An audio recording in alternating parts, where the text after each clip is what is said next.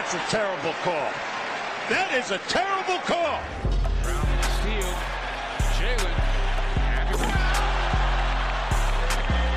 Blow those candles out. Gets it ahead to Tatum. Tatum off the bounce. To the basket. Come on, Rips. Get with the game here. And we're back with another Celtics pod. Today we're doing a mailbag. We put a tweet out and then we got an article put out as well. So we're going to go through anything that you left in the comments on Twitter or on the article. As usual, I'm joined with Brendan, back from his globetrotting trip down to Los Angeles. Yeah, way too much Lakers crap around me. I wasn't feeling it, but I'm glad to be back here. I mean, you had a journey, dude. I did. Not planning well enough during Thanksgiving travel was not the best idea. A 10-hour bus ride. I'm still feeling my back and neck a little bit. It happens, man. It's good to have you back, though. We had Cody on earlier in the week. That was cool. I heard Cody's our guy. Cody is our guy. But like you said, we got a Q&A going on today, and a lot of people have the same type of question, but we'll get into it. And when we do these in the future, we'll put out the article and tweets looking for questions a little bit further in advance. But we got enough to go off of something right now. You want to just hop in and start with the first one? For sure, dude. So the first one we've got is from luckiest guy in the world. I'm going to read out the full question. It's kind of multiple questions in one, so we'll break it down in segments. So he's asked, does Carson Edwards need time in the G League? Does Poirier have a future with the Celtics? And when will we see Trey Waters more? Also, is there any chance that Tremont Waters' contract gets converted and Poirier gets cut? So let's start with the first bit. Brendan, do you think that Carson Edwards needs more time in the G League? I do not think that it would hurt, but at the same time, the Celtics' depth has kind of needed him recently with Gordon being out. At times, there are moments where he is needed to step in and kind of play that two-guard spot or the one, whatever he is when he's next to Wanamaker there. So I do think that it would be good for Carson to get some run in the G League. It would do a lot for his confidence, and that's a guy that clearly needs that, being such a streaky shooter. And, you know, over the last 6 games, he got a DNP in Los Angeles, but yeah, only 9.5 minutes in those games. He's shooting 30% from 3.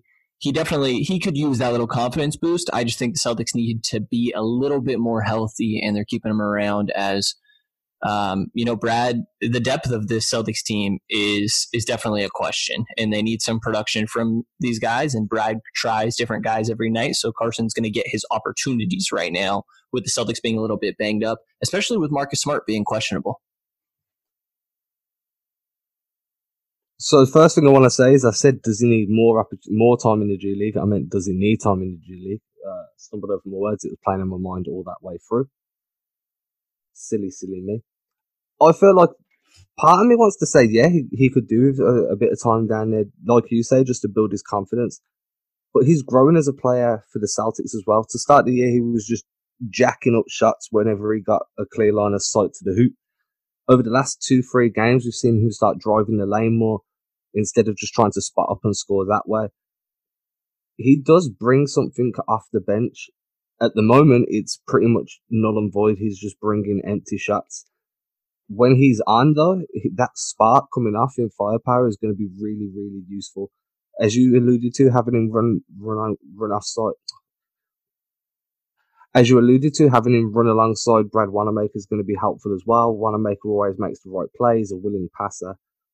If we can see him start to figure out how to finish on the drive and cut, and then start to extend his range back out to where he's comfortable at the 3-point line, he may be useful right now for the Celtics. I do understand that we see someone like Tremont Waters come in and play his first game, and he contributes quite solidly across the board, but it's different strokes, different folks.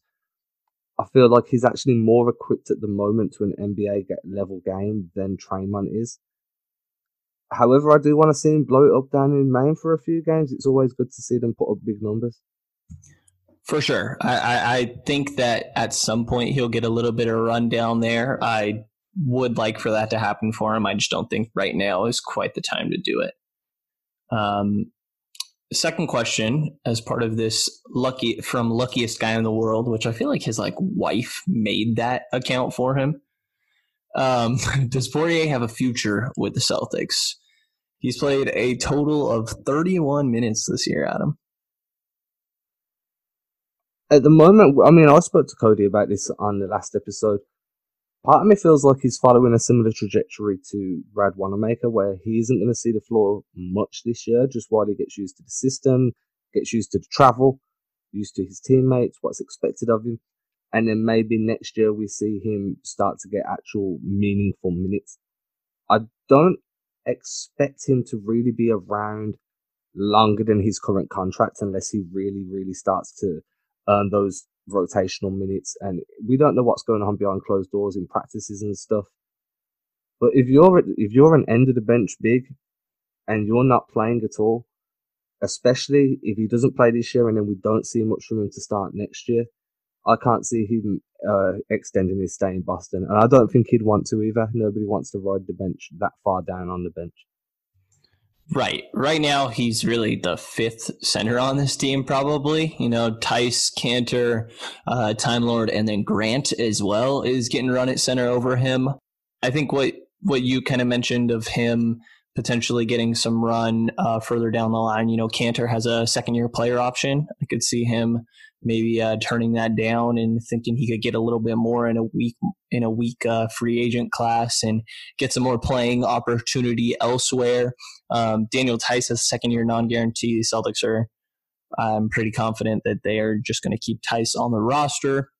And then obviously Grant and Rob will be around for a while, but you do need insurance policy, and I liked what I saw from Poirier at the beginning of the year and preseason. So there's some hope. And I've honestly been surprised that Brad hasn't given him run outside of just complete garbage time minutes. So I was hoping that he would get opportunities. Brad gives guys a lot of opportunities, but it doesn't seem like that's going to be the case right now. A future with the Celtics, to answer the question, I don't think he's part of the future plans. I think he could remain on the roster after 2 years, but if I had to guess one way or the other, I would say he's gone after this 2-year contract. So the final thing I want to put in there, and I'm sure I've told you about this before, just before the start of the season, Brad was in an interview. I can't remember who tweeted this out, but it was somebody like John Corrales or Keith Smith or somebody of that nature. And Brad Stevens actually went on record saying that currently Vincent Poirier is the one that's furthest behind in terms of what they're trying to achieve and how they're trying to play as a team. And part of me feels like that's his biggest stumbling block. He's in a new country, new language, a completely different level of competition, and he's having to learn all the sets, and he's having to learn how to move his body differently because it's not as physical in the NBA. Maybe a lot of this is just Brad getting him acclimatized behind the scenes before letting him start to get a run out in the real when minutes actually matter. Yeah, I could see that. There's definitely a transition between the international game and the NBA game. So I could see that happening. And another question that is also from part of this same group from Luckiest Guy in the World is, when will we see Tremont Waters more? I am a big fan of Tremont Waters and what we've seen from him. They only have 45 days that he can play for the NBA team, with him being on a 2-way contract. I believe he's only used one of those.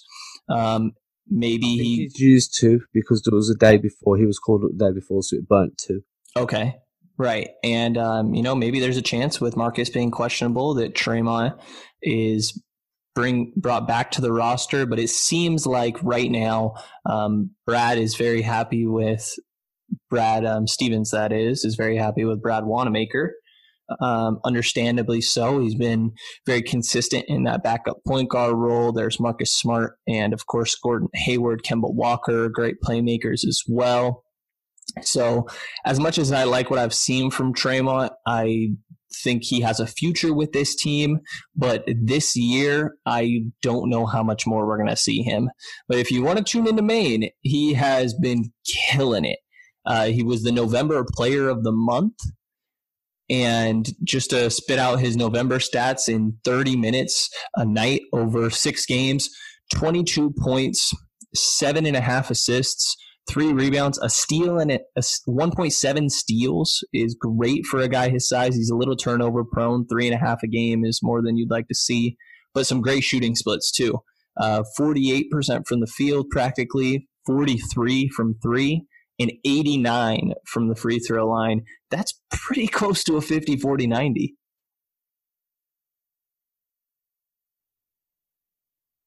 It is. It's really close to a 50-40-90. And the thing is as well, it's not like he's struggling to get his shots off. If you look at it, he's made, like you said, 45% from the field. He's shooting 40% from 3 for the year. His steals are a little bit higher than just November when you're looking at the overall. He's stealing 1.9 times a game, 8 assists a game. He's a complete pest on both sides of the ball. Playing against him must be an absolute mind-numbing experience, just to avoid the swear word there. It's gonna be tough to envision him not getting minutes either this year or to start next year. He's definitely the insurance policy at the guard position this year. As I said earlier, when you're on a two-way and you're called up, regardless of if you play or not, your days are being burnt. So if you've got 45 days and you spend 7 days with the team but you don't play, it doesn't matter. You still lose those 7 days of eligibility. I don't know whether there's going to be times where he's most likely called up but doesn't play, but he'll be training alongside the main roster. He'll get more used to being around his teammates when he's up in Boston. This is one of the players, because two-way contracts run year on year. So this is a guy that's a genuine candidate to get moved up to a full-scale contract next year if he continues to play like this. Right. I really think that he could take the Wanamaker spot going into next year, but minutes are going to be really spotty for him this season. And the last question is, any chance that his Tremont contract gets converted and Poirier gets cut? I mean, we spoke about this just before we came on air. If you cut Poirier, as far as I'm aware, his contract at some level is going to count against the Boston Celtics cap room for over the 2 years. We don't, as a fan or as a franchise, you don't really want that because it's dead money, especially for a team that's so cash strapped like the Celtics. It's more likely they try and package him and move him that way than actually just cut him, which is part of the reason why I was so against cutting Shemi earlier in the year, no matter how bad he played as well. And Danny Ainge never want to get rid of someone for nothing unless he absolutely has to. Right. I don't see that happening. I understand the logic behind it. Aside from it taking a negative cap hit on the Celtics, it's not a big deal to hold on to Poirier as that insurance option, taking up about $2.5 million in cap space this year and next. The next question that we got here is from Shake603, and these first ones are from the SB Nation post. And this one was directed at me since I cover the Kings as well. I was wondering what's going on in Sacramento with Harry Giles. I know that it says, I know that pre-draft he had some fans here, and there might be some intrigue on kicking the tires in free agency for cheap. Well, Sacramento just turned down Harry Giles' fourth-year player option, which was very unexpected. Kings fans are not a fan. There are plenty of people that are ginormous Harry Giles fans as a player and a person. He definitely is a great person to be around. You hear nothing but great things about his personality. My co-host on the Kings Pulse podcast actually ended up wearing a Harry Giles jersey on his wedding day. It was part of a tweet that went viral, but just speaks to how much people really love Harry Giles. But this season, he's gotten hidden behind Dwayne Dedmon and Rashawn Holmes. this year, Harry Giles has only played 52 minutes, and apparently the front office was not very happy with him in the shape that he showed up in the training camp in, that they expected him to be in better shape. He missed a good amount of time this year as well because of some it seemed like lingering knee issues. Obviously, he had those 2 different ACL tears, one in high school and one right before college had happened. So he's got some injury questions to him, but the Sacramento Kings can only offer him $4 million next year. He's an interesting guy to potentially try out. So I wouldn't hate the Celtics attempting this, because Harry Giles, I think his most attractive skill is his passing on the offensive end. He is just absurd in that way, with making nice passes to backdoor cuts and different things like that, playing through him with the ball on the elbow. But the defense definitely needs some work. He doesn't shoot threes, even though the stroke looks promising, like he might be able to. He's interesting, but it is definitely there's high upside, but very low chance that he reaches that upside. A lot of the mouthpieces for the Kings are saying that Sacramento turning down the option does not mean that Harry Giles will not be on the team next year. But like I said, they can only offer him a tad under $4 million. And it wouldn't surprise me if more so some lower team decided to try him out a little bit there. Maybe like a team like Memphis or say Phoenix wanted to give him a run, a team that's very young. And I wouldn't hate Boston going for it, but I also think that they're going to have a good amount of centers next year, and I don't know how much opportunity there would be for Giles. So do you think he'd actually add something to the team that's missing already? Because that's always a key factor for me whenever we start talking about potential free agency pickups or trade targets. He definitely would be a different center for this team.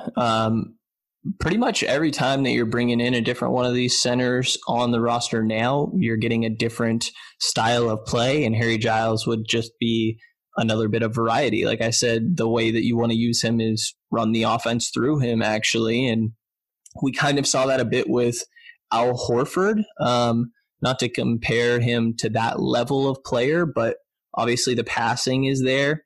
So I do think it's different, but the Celtics have a lot of guys at the top, since they are pretty top heavy, that need the ball in their hands. And I don't know if I quite see the fit with Giles because of that. Okay, so moving on. We've got the next question from BadaX33. Kind of like that name. It's quite a cool name. We are playing well. The chemistry seems great, but we all know that our big man rotation is marginal. Would Marvin Bagley be a good fit? If so, what would it take to get him? Would you give up JT to get him? How about the Memphis pick? I'm going to go on record straight away and say no to JT to get him. Hot take. Brendan, you've watched Marvin Bagley more than pretty much me, or I'm assuming the majority of listeners have. So why don't you take the reins on this one? Do you think he'll be a good fit? Bagley's interesting. He's this tweener that really, like, tweener used to be between a 3 and a 4, but now it's between 4 and 5 in the modern NBA.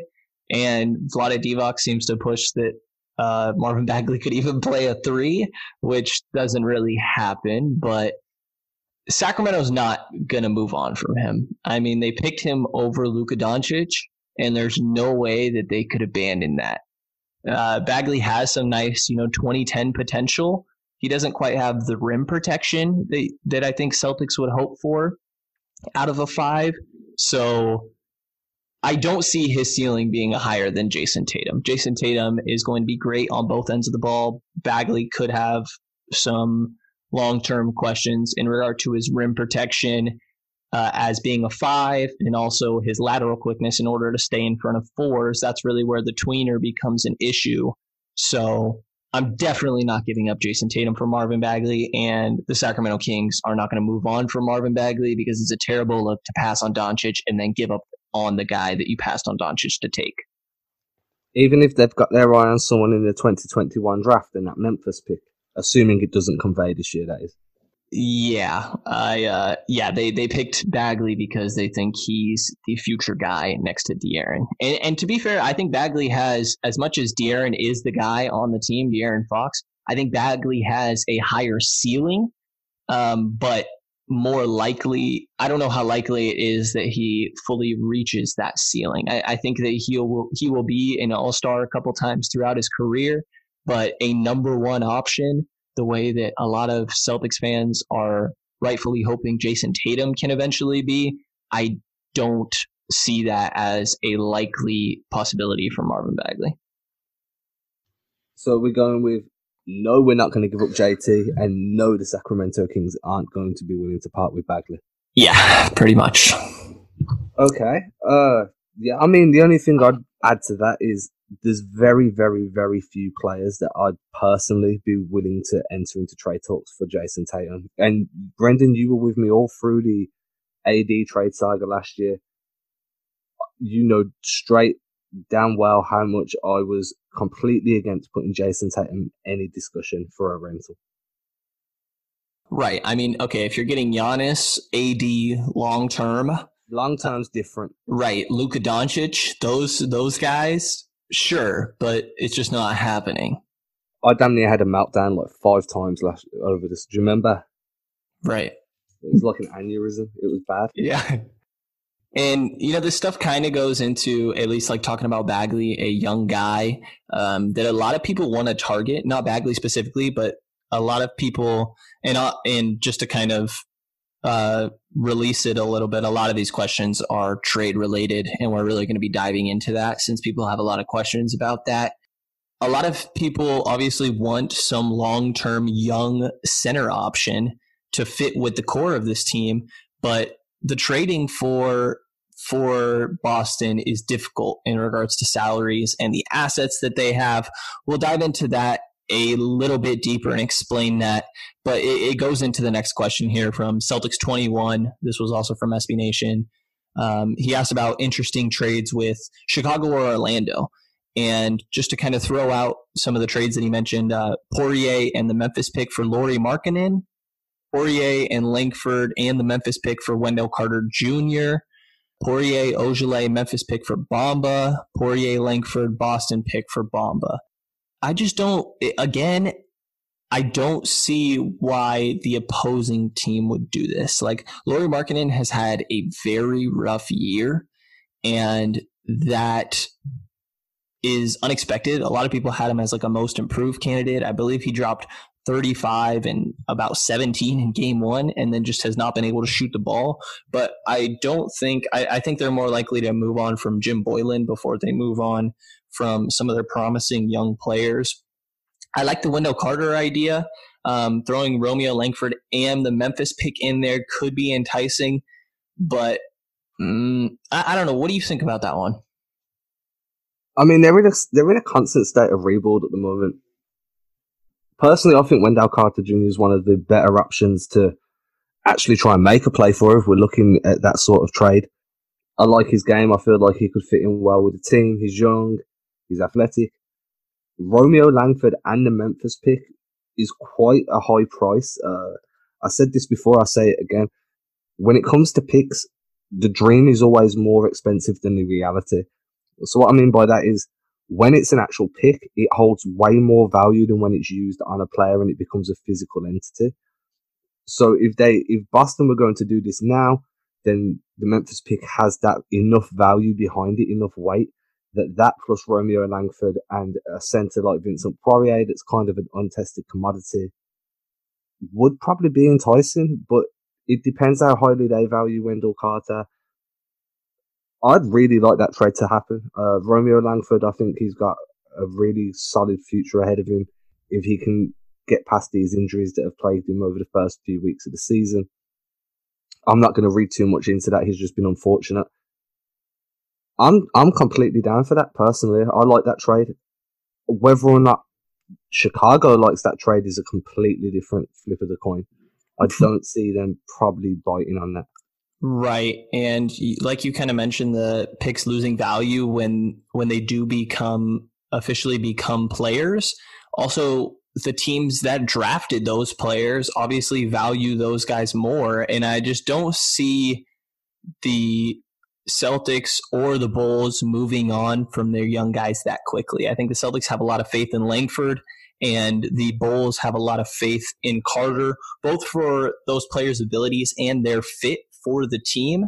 So as much as I do like the Wendell Carter Jr. fit for the Celtics, he reminds me of Al Horford a lot, even though he hasn't been shooting the ball really at all in Chicago.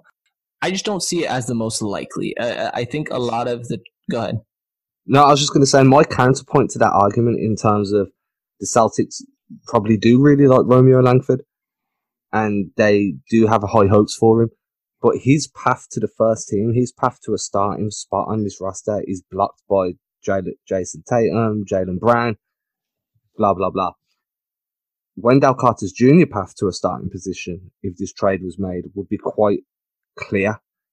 So in the aspect of there's a logjam for us at the forward position and the center position in those respects, it actually makes more sense for Boston to want to pull the trigger on this than it does for the Bulls. That's a good point. Yeah, I mean, the Celtics definitely need that centerpiece, that center moving forward. But if you also, like you said, you kind of look at the other side, Wendell Carter Jr. has a much easier path to the first team where he's already starting for the Chicago Bulls than Langford does behind Zach LaVine, who's the player they're committed to, Otto Porter, Chris Dunn. So I think what stops it here is the Chicago side of it. And it could be a little bit too pricey for the Celtics too. We know Danny Ainge likes to try and get himself some deals. Yeah, again, it all depends on one, if they think the pick's going to convey this year, or if they're confident it's unprotected next year, right? Right, 1 to 6 this year, and then unprotected next. So it depends on Chicago's confidence that this pick's not going to convey this year and it's going to become unprotected next year. Then it depends on their confidence of Memphis being a lottery team next year.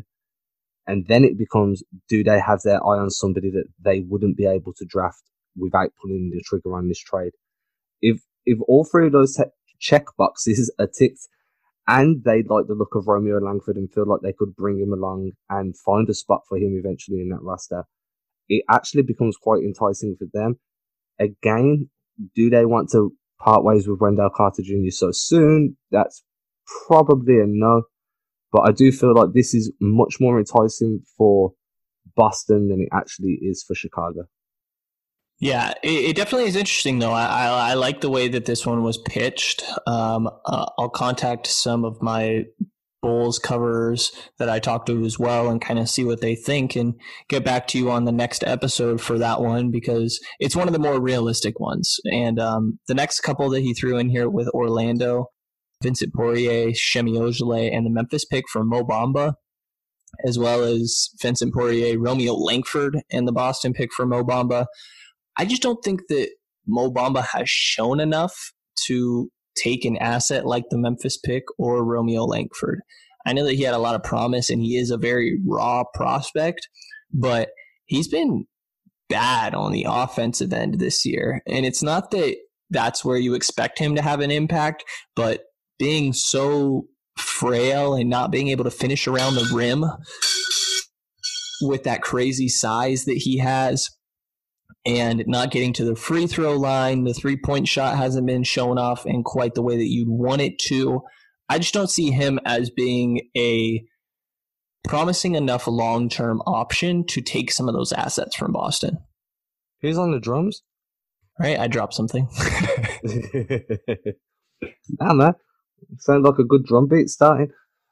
Mo Bamba for me, I said this earlier again, guys, we're going to start recording our conversations about the Celtics before we come on air because most of the good content's there. Or we're just going to stop talking about the Celtics when we're not on air, which again was discussed off air. I feel like he's a Nerlens Noel light. If we were going to be chasing Mo Bamba, I'd much rather be chasing Nerlens Noel. Bomber's got probably the highest ceiling. His potential's there. I just don't think he fits well with this team at the moment. He's another project big. Why trade for a project big when we've already got one in Robert Williams? Why give up a Memphis pick or our own pick and then Langford or Ojale again for a project when we're already seeing the fruits of the project we've got in Time Lord? It's this one for me personally is a non-starter. Yeah, that's interesting. I think that Time Lord, it would mean giving up on Time Lord and focusing on Bamba. If you were to trade for him, you gotta commit to that. And I want to retract my mentions about his shooting. I didn't realize he's shooting 36% from three this year, which is promising. You know, that's something on the offensive end, but still not even on 2 attempts a game. And I don't feel like his defensive impact has quite been what you would expect it to. I think that's a really good comparison to bring up Time Lord, and I think that both teams are probably just going to ride it out with those two guys. Bamba just has not been good enough to warrant a trade in my mind. Yeah, from Celtics' perspective, right? Right. Because he's been poor enough to warrant a trade from Magic. Right. If they could get it's interesting because I think it's another thing where it's a bad look on the front office to give up on a guy in only their second year, especially when he's a project big like Mo Bamba clearly is. Yeah, I agree. I feel like this one's, for me, it makes no sense for either side.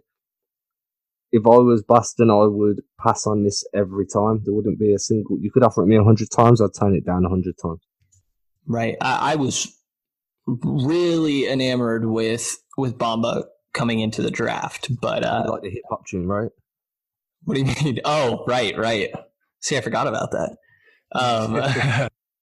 Yeah, and he just has not shown even like the flashes that you would really hope from him. But yeah, the last question we got here, and this one's from Twitter. This guy's commenting on your stuff a lot. Do you know how to pronounce his name? Matt Curran. I feel like we should go to break now because this is where we're really going to start jumping into all of these trade scenarios, the different packages that we could have, the different assets we have, and potential trade targets. Let's do it. We'll be back.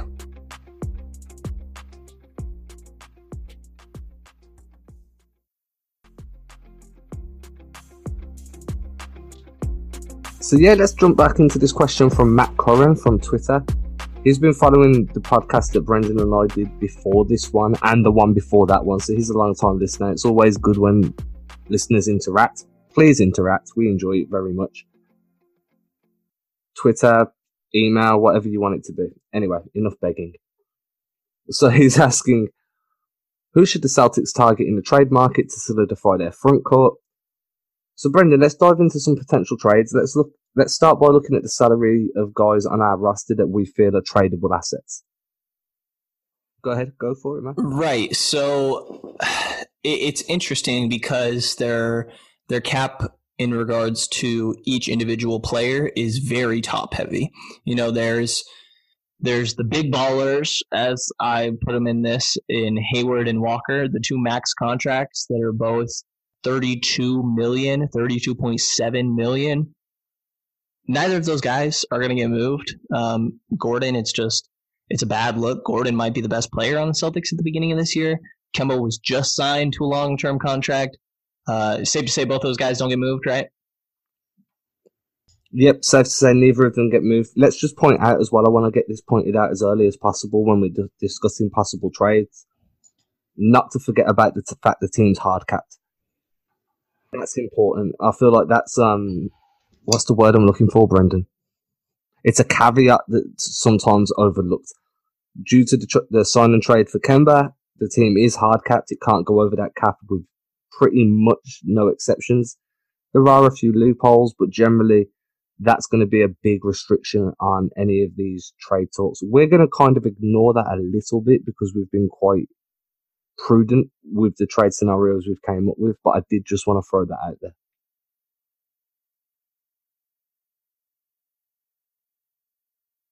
Yeah, so Hayward Walker won't be moving on. It was definitely good to mention that, obviously. And then the next guy that is the perfect trade salary is Marcus Smart. But, I mean, he's the leader of this team, dude. You can't do that. I'm not moving Smart for nobody. Literally nobody. I don't care who it is. And you can ridicule me, you can hate on me.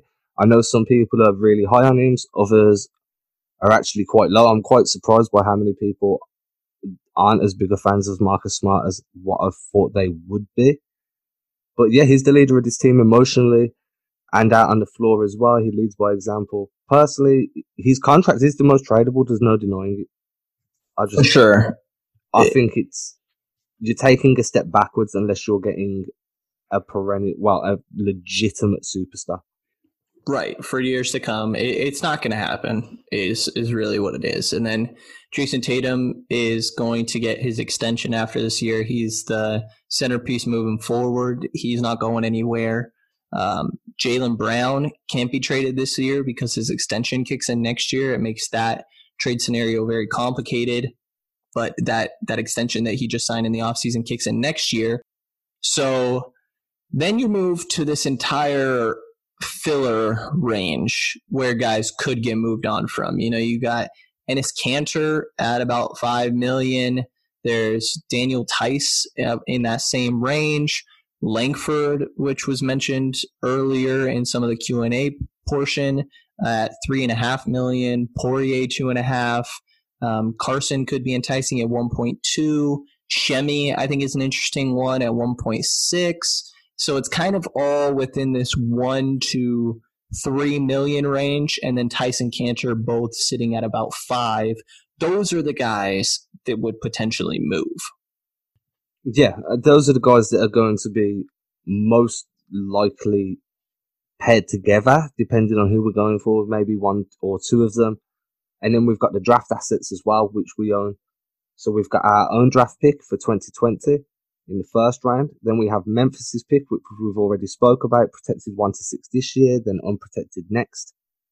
We've got the Bucks pick this year, first round, protected 1 to 7. Most likely that's the last pick in the first round. We've got the worst of Brooklyn's and New York's pick in the second round. Atlanta's 2020 second round pick, 1 to 55 protected. That's not going anywhere. And then we've got our own first and seconds from 2021 straight through to 2026.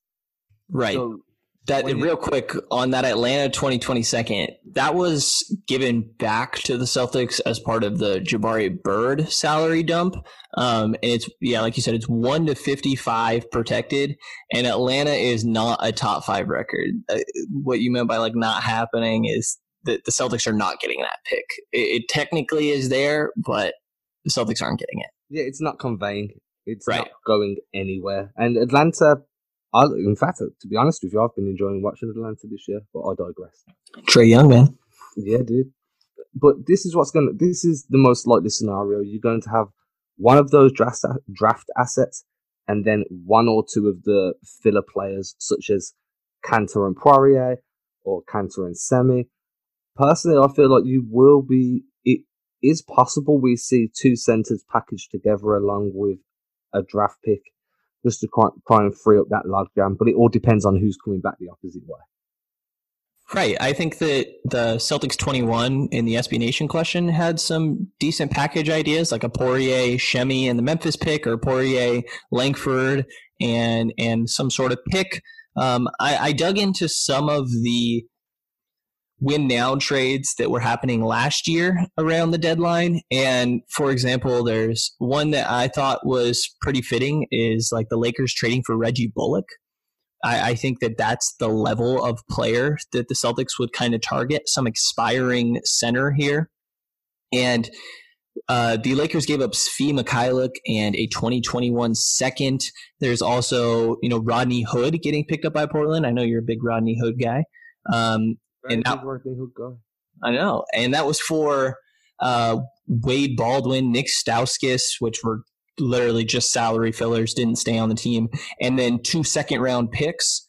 Kyle Korver went to Utah from Cleveland. That was for Alec Burks, who did not Yeah, that's just a nice little young player. He actually was not very young. I keep thinking Alec Burks is young every time I see him, and then remember he's been like 9-10 years in the league, which is insane. But Alec Burks and 2 second-round picks, a little bit of a better player, or a much better player probably. Mirotic went to Milwaukee for 4 second-round picks, and Thon Maker. So really, a lot of these are revolving around some second-round picks, and this is probably the range of players that the Celtics would be looking to target in a win-now trade, because that's more than likely what it's going to need to be. I don't think that you're trading right now for a long-term option at the center. I think that if you were to make a center trade, it would be a win-now, going all in on this year. Yeah, and then if we're going in on a all-in win now for this year, for the centre, I mean, Steven Adams' name's been thrown around, so's Miles Turner, Clint Capella. Those guys are all very high earners, so it's going to be for someone like Steven Adams or Miles Turner, it's going to be a guy like Hayward, packaged with smart, plus 2 or 3 fillers, probably draft assets and players. It's just too much. You're weakening the team. Hayward has shown to be an integral part of this team if we expect to make a playoff run.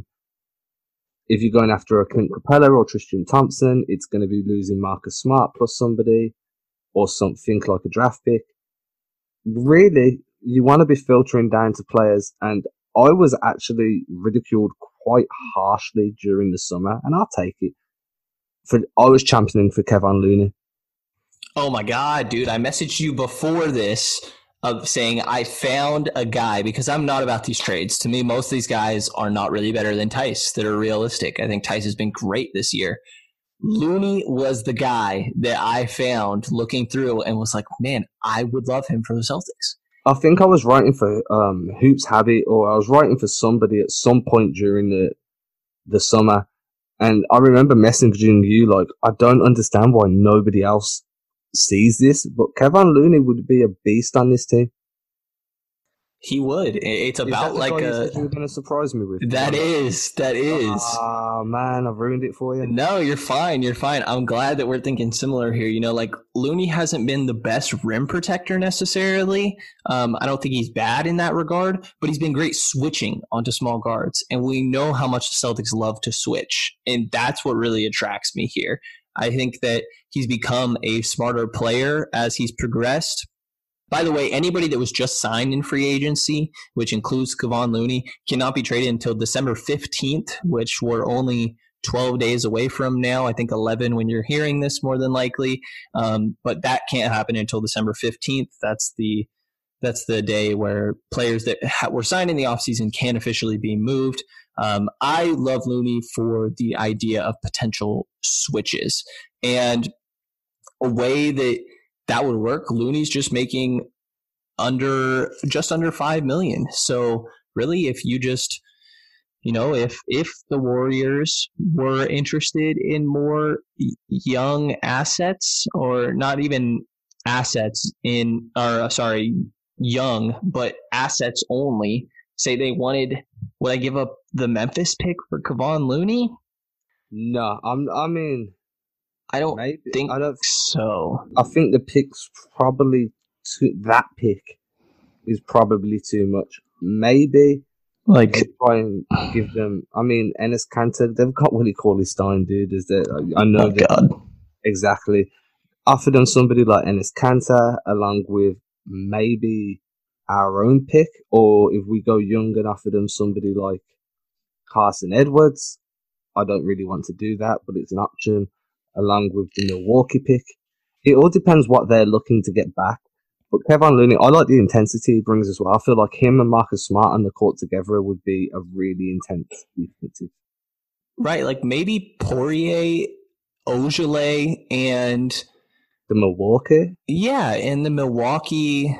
I also understand Golden State really liking Looney, and they think that they're going to be competing next year. But if them getting these extra assets means that they are able to flip some of these picks along with their own pick that's going to be very high this year for someone like it's a pipe dream, but Warrior fans are hoping that Giannis is on the table. Then if they really are trying to make some crazy trade like that, Giannis Cat, then they would want as many draft picks as possible. So maybe a Poirier, Ogilvy, the Boston pick, and the Milwaukee pick, because the Milwaukee pick is practically a second rounder, a very high second rounder that could be enticing. And I think Boston would be a little interested.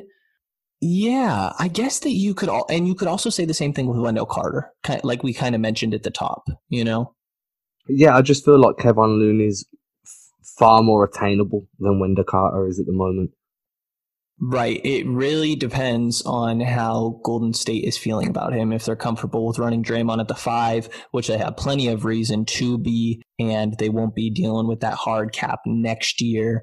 And I think this would be reliant on them trying to go all in on one of those trades, planning on trading their draft pick away with Clay and Steph being back next year and going for one of those big guys like I said, a Giannis or Karl Anthony Towns. So Kevon Looney was definitely the guy that interests me there. I'll give you one that I had that I didn't tell you about. Let's do it. You might not like this one. JaMychal Green. Oh, I do like JaMychal Green, actually. I'm a big fan of JaMychal Green. He's probably unattainable right now because he really solidifies the Clippers bench. They're not going to be looking to break up what they've got going at the moment. I doubt picks aren't going to interest them at all. However, I feel like he'd be fantastic on this team. Again, the intensity, he can grab boards, he can shoot the ball, stretch the floor. Right. I want JaMychal Green. Yeah, I don't blame you. But like you kind of said, I think the issue comes that the Clippers are all in this year. They might be the championship favorites when they're healthy. I know other people will not agree. Laker fans, Milwaukee fans won't agree, but I probably have the Clippers as the number 1 there. And they don't Laker fans people. Fair enough. Yeah, so that was part of the issue there, is that really when I was putting names on this list, that kind of had to look at teams that would want assets. Oh, no, for sure. I was just letting you know that. I love the fit. You weren't the only one with a surprise up your sleeve. Right. I love the fit. And then another guy. Another guy that interests me that's young, is DJ Wilson on the Bucks. I think that he's gotten a little hidden behind the Lopez brother that came in Robin. He's a young guy with some nice potential to stretch the floor. He's shown some decent rim protection last year as playing center. He's 6'11". He's pretty young. So I don't see it as being the most likely. I think that Milwaukee is understandably hopeful in his upside, and they're another team that I don't know why they would really want assets when they have him to eventually take that place of Robin Lopez, be the insurance for if either of the Lopez twins go down. I guess it's a guy that interests me for Boston. I don't see Milwaukee doing it, even if we were to say give them their first back. Even then, the first question you got to ask yourself is, do you think someone like Enes Kanter is better than Robin Lopez? Right. And then if the answer is yes, do you really want to go and strengthen the Bucks by giving them Enes Kanter? Right, yeah. You're strengthening them on offense, you're going to severely weaken them on defense, which is fantastic. You put them in a pick and roll is in a blender. But yeah, it doesn't really make sense for Milwaukee. It doesn't make sense for them. And if it is going to improve their roster, it definitely doesn't make sense for us. Right. Dwayne Dedmon? Dwayne Dedmon, if you'd asked me at the start of the year, I would have said, yeah. Hearing you pretty much cry about him on the phone to me every day for the last 6 weeks. Dude, I was so optimistic. Oh, God, I'm going to start crying. Reality, yes, I've been saying for months that Sacramento should get Dedmon, and sure enough, and he's terrible. I spoke to Brendan a few days ago. I'm fairly sure he'd had a few alcoholic beverages. I might be incorrect. But he sounded genuinely choked up at how bad he was. He was like, he's been so bad. Yeah, and I'm just pushing for him. Every time he gets minutes, I'm like, please, please, please be good. Remember how to play basketball. It's just like, it's not that I was wrong that Dedmon is actually a bad player. He's good. He just forgot how to play or something. Like, What was I it you said to me? The swear. Monstars came and Yes. stole his I'm talent. like, dude, he quietly had a cameo in Space Jam 2 and got screwed by the Monstars. I don't know why they took Dwayne Dedmon's talents, but they did, man. I don't know what's going on. He can't shoot from three. I'm hoping Bagley coming back helps him. But yeah, like a Dedmon is interesting to me, but it's like $13 million in salary that you got to make. So I don't know if you're wanting to throw Tice and Cantor, right? It's not. Yeah, it doesn't make that much sense. And let's pay some homage to Cody. Cody Zeller? No, to Cody that came on the podcast. Aaron Baines. Oh, man. I mean, I can't say I wouldn't love it. It would be so beautiful. $5.5 million is what Baines is making this year. That would be such a great win now move. But my issue here is that Phoenix is really desperate to make that 8 seed. And I think that Baines has been a huge factor in their improved. It's been a revelation, dude. Right, it's crazy. Legitimate most improved player candidate, which is just so funny. But he's been phenomenal for them. Maybe when Ayton comes back, they are comfortable with Kaminsky being the backup. Like, would you give up the Milwaukee pick for Aaron Baines? No, just because of his age. Well, yeah, it's an expiring deal, right? Like you're getting 1 year of him. Yeah, and then you're giving up a pick that's cost-controlled assets. Yeah. I'm always, when it comes to giving up picks, you've always got to be looking at the longevity of what's coming back. If you're not in, I know it's a win now move, but is this going to be what puts us over the top to coming out of the Eastern Conference? Is it what going to get us to the finals? If it's not, is it really worth giving up a cost-controlled asset? So probably not. Part of me thinks it could be though. I mean, like Baines is damn good. Yeah, and like the rim protection, the spacing, he's kind of everything. And he like already knows exactly how the Celtics. Right, and he kind of was great against Giannis at times. And Tommy would be happy. Oh yeah, Tommy would be in the shower way more often. Taking a look at how he's put together. Right. Oh God. I think it could be a good deal. Yeah, I just wonder if Phoenix is a bit too high. Phoenix would probably bite on something like one of the younger guys, so Romeo Langford or Carson Edwards, plus a guy like Cantor or Poirier. But again, you're losing a cost-controlled asset. Right.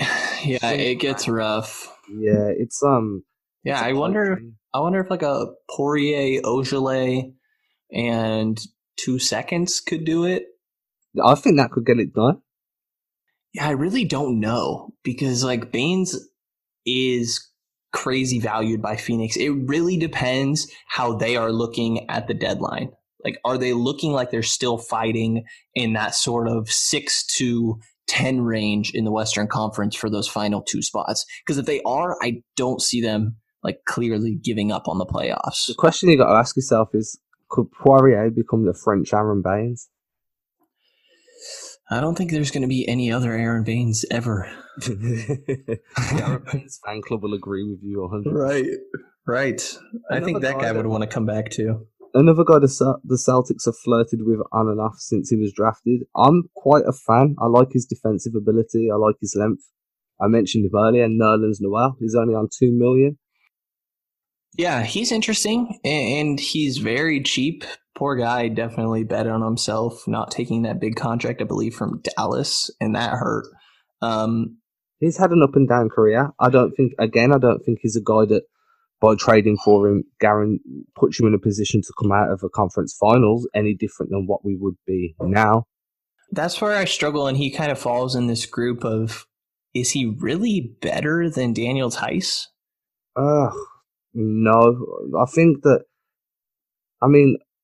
Tice has been stupid good this year. Like, and his defense, dude, has been just mind-blowingly good. I mean, I understand that he was a defensive player coming into the league, but To start the year, I saw him as nothing more than a floor-stretching big that was going to get minutes just because he can hit 30, 32, 33% from deep. And he's completely not shooting that at all. But his defense and the way he's running the pick and roll has been fantastic. Yeah, and man, with him on the floor, the Celtics opponents are only shooting 53% at the rim. It's the 94th percentile. He's been great in that regard. Keith Smith had a tweet at some point, and I'm just paraphrasing here, I don't have it in front of me, that Daniel Tice kind of is what everyone is hoping to trade for. This is going to be the questions we get. That. Yeah, this is going to be the questions we get every time we put out a Q&A. And really my conclusion is that, like, without giving up Smart, minus, maybe a couple exceptions like a Carter Jr., Kevon Looney, Aaron Baines, where I don't know if the opposing team that holds those guys wants to move on from them, I don't think you're getting anything better than Tice. Like, a couple other names to throw out there, like Alex Len, Jordan Bell, Taj Gibson, makes a little bit more than what you would hope. Willie Hernan Gomez, Ed Davis. I just don't know if these guys are a difference maker that, like you said, puts you into that finals contender. Because right now, the Milwaukee is the team in the East. The Celtics feel like they're a little bit behind them. Maybe when Gordon comes back, that's different. But none of those guys are putting you that much above what you have with Tice. But are any of them solidifying the bench more than what we already have? That's the second question you need to ask. Does bringing any of these in improve what we have coming off the bench? Not enough for me to give up assets. Then the trade don't happen? Right. And I think that this entire show is kind of a long-winded way of us showing that, like, because we needed to go through this at some point. Like I said, we're going to get these questions over and over, and I understand it, but I just don't. No, unless it's, look, Kevon Looney, Wendell Carter Jr. are your two, and Aaron Baines, just from the fact that he's Aaron Baines. They're your three most likely candidates that would benefit the team, the Boston Celtics team. There are also three candidates that would be very difficult to prize away from their respective teams. Realistically, a trade at the moment isn't necessary because, as Brendan and myself have alluded to, there's no one really out there that's going to improve us without weakening a different area of the team. Right. And, the assets have shown to have some value to them. You could get a Grant Williams late in the first round. You can get a Carson Edwards later. I mean, these draft picks have some value to them that... You can get a 2027 All-Star and Tremont Waters. There you go. Yeah, it's interesting. I think that those three guys are kind of the ones that we've tuned into, that you pointed out, Baines, Carter Jr., and Looney, just to mention them again. Those are the ones I guess I would keep an eye on, with, Looney because of the switchability, Carter Jr. being a long-term fit, and Aaron Baines really being the win now move. But Carter Jr., you're giving up the Memphis pick more than likely. I think I'm okay with that. I think I am too, because if you know what you're getting, pretty much. Yeah, and we're gonna have Max Carlin on at some point to break down what the upcoming draft looks like, to get a better idea of how that pick might be valued, being like likely the it would be probably the 7th, 8th pick if it were to convey this year. Yeah, and again, just to reiterate, you'd be giving away a cost-controlled asset to get a cost-controlled asset back. Definitely going to have Max Carlin on. We're going to have a few of the Celtics blog guys on, past and present. We're going to have some guys that cover other teams on as well. We're going to keep diving into this bit by bit, chipping away at it as we get closer and closer towards the trade deadline. But for now, it's Wendell Carter, Kevon Looney, Aaron Baines, or nothing at all. Thank you very much. Pretty much. And, I just did a quick tankathon sim, and just saying, the Memphis pick fell to 7. Right now, they're tied for the 5th worst, putting them at 6. It's protected 1-6 this year. It's interesting because I don't know if you want it to convey this year or next, because next year if it doesn't convey this year, Memphis is getting a top 6 player, right? Ja Morant gets another year under his belt. Same with Jaren Jackson Jr., who are two very good players in their own right. And Memphis has max money in free agency. Like, I really think that Memphis adding another nice young player in the top 6, if they were to keep their pick, and potentially signing, Brandon Ingram, something like that, could be really interesting for their roster. And then all of a sudden the unprotected pick is not as nice as a 7-8, but it's looking more between that 11 to 14 range, where they could even be fighting with contending for that 8 seed in the West. I know it's a little optimistic, but I think there is a chance that next year Memphis isn't quite as bad as we think. That's a very good point, and it's also a very, very reasonable one. Ja Morant has balled out to start the year, and like you say, a guy like Brandon Ingram is going to be on the market. They could even make a run at, if he decided to opt out, would be Gordon Hayward. Right. There's I don't see it happening. I'm just saying it's a possibility. Agreed. I think that Gordon will keep that money. It depends. He might opt out and then, restructure with the Celtics. They've got his bird rights. They can just go back and they don't need the cap space to re-sign him. But yeah, I think you've got a good point. Maybe this is the year that pick's at its highest value. But we're not going to know that until after free agency plays out. Right, and a lot of the restricted free agents did get picked up, but there's still like Bogdan Bogdanovic out there. Some interesting guys could be on the market, and Memphis being one of the few teams that has max money, along with Atlanta, the Knicks, the Cavs, Charlotte not quite being there. They could not be as bad as we think, but yeah, is there anything else you have? Time will tell. Much. I want to thank everybody for getting involved. That was cool. Definitely. We plan on doing these more in the future, and we got a different segment that we'll be introducing next episode, I believe, as well. So stay tuned for that one.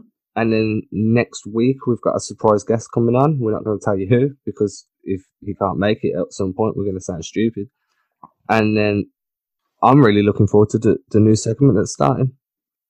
Me too. We got a witty little name going on, and there's a big game on the day that you're going to be hearing this against the Miami Heat, a very similar team to Boston in regards to how they performed this year. Both of them having pretty weak schedules, so it should be pretty telling for both of these teams. Definitely looking forward to tuning into that one and covering it, talking about it on the show.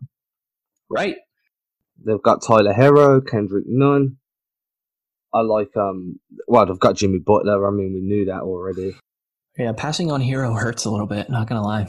Yeah, Bam Adebayo is good. He's a beast. Oh, I love the guy. Oh, my God. If we could have that as the center, that's the dream. Chris Silver, they're a good young team. It's quite strange. They've got Justice Winslow. I always forget Justice Winslow's only 23. They've got our boy Kelly Olynyk. I like watching Kelly Olynyk play. Oh, yeah. Everybody watch their shoulders. Yeah, you're going to get some locations coming left, right, and center. Man, I hated that. When people would talk so much crap on Kelly, say he was a dirty player. I thought it was the funniest thing. I'm like, you're telling me Kelly Olynyk is a dirty player? The dude looks like he's happy all the time. For sure. And that love affair he had with Phil Pressey will forever be a self. Oh, God. Wow, Phil Pressey, yeah. That's who Trayvon's taking over for. Yeah, I mean, Phil Pressey's out in Europe doing his thing, but that love affair between Kelly Olynyk and Phil Pressey. Oh, and shoot, who's the oh man, who is the guy that just set a EuroLeague record for points in a game? Oh my God, he was just on the Celtics a couple of years ago as a point guard. Oh, what's his name? Oh no, this is gonna. Oh no, I have to find it. Oh my God, huh? Was it Larkin? Yes, Shane Larkin. Oh my God, he just dropped like 40 plus in EuroLeague, I believe it was. Some EuroLeague record. Wow, we're going through all these ex-NBA, ex-Celtics guards right now. I love it. I mean, it's fun, dude. We're definitely going to do a segment like a Where Are They Now? For sure. I am looking forward to it. This is your life, ex-player style. Yeah, he scored 49. It's a single game record for the Turkish league. Yeah, well, it's the Turkish league. What do you want? Hey, come on, respect Shane Larkin. Yeah, but it's not like they're playing out in Spain. It's true. It's not like the top league, but it's Shane Larkin, man. Come on. That's why Phil Pressey plays as well in Turkey. Really? Yeah. Or he did last year. I don't know where he's at this year. There we go. But yeah, okay, that's all I got for this one, man. Because we've just been talking now. We'll be back. When we're back, you'll enjoy it, hopefully. Goodbye. Brendan, say bye. Bye-bye.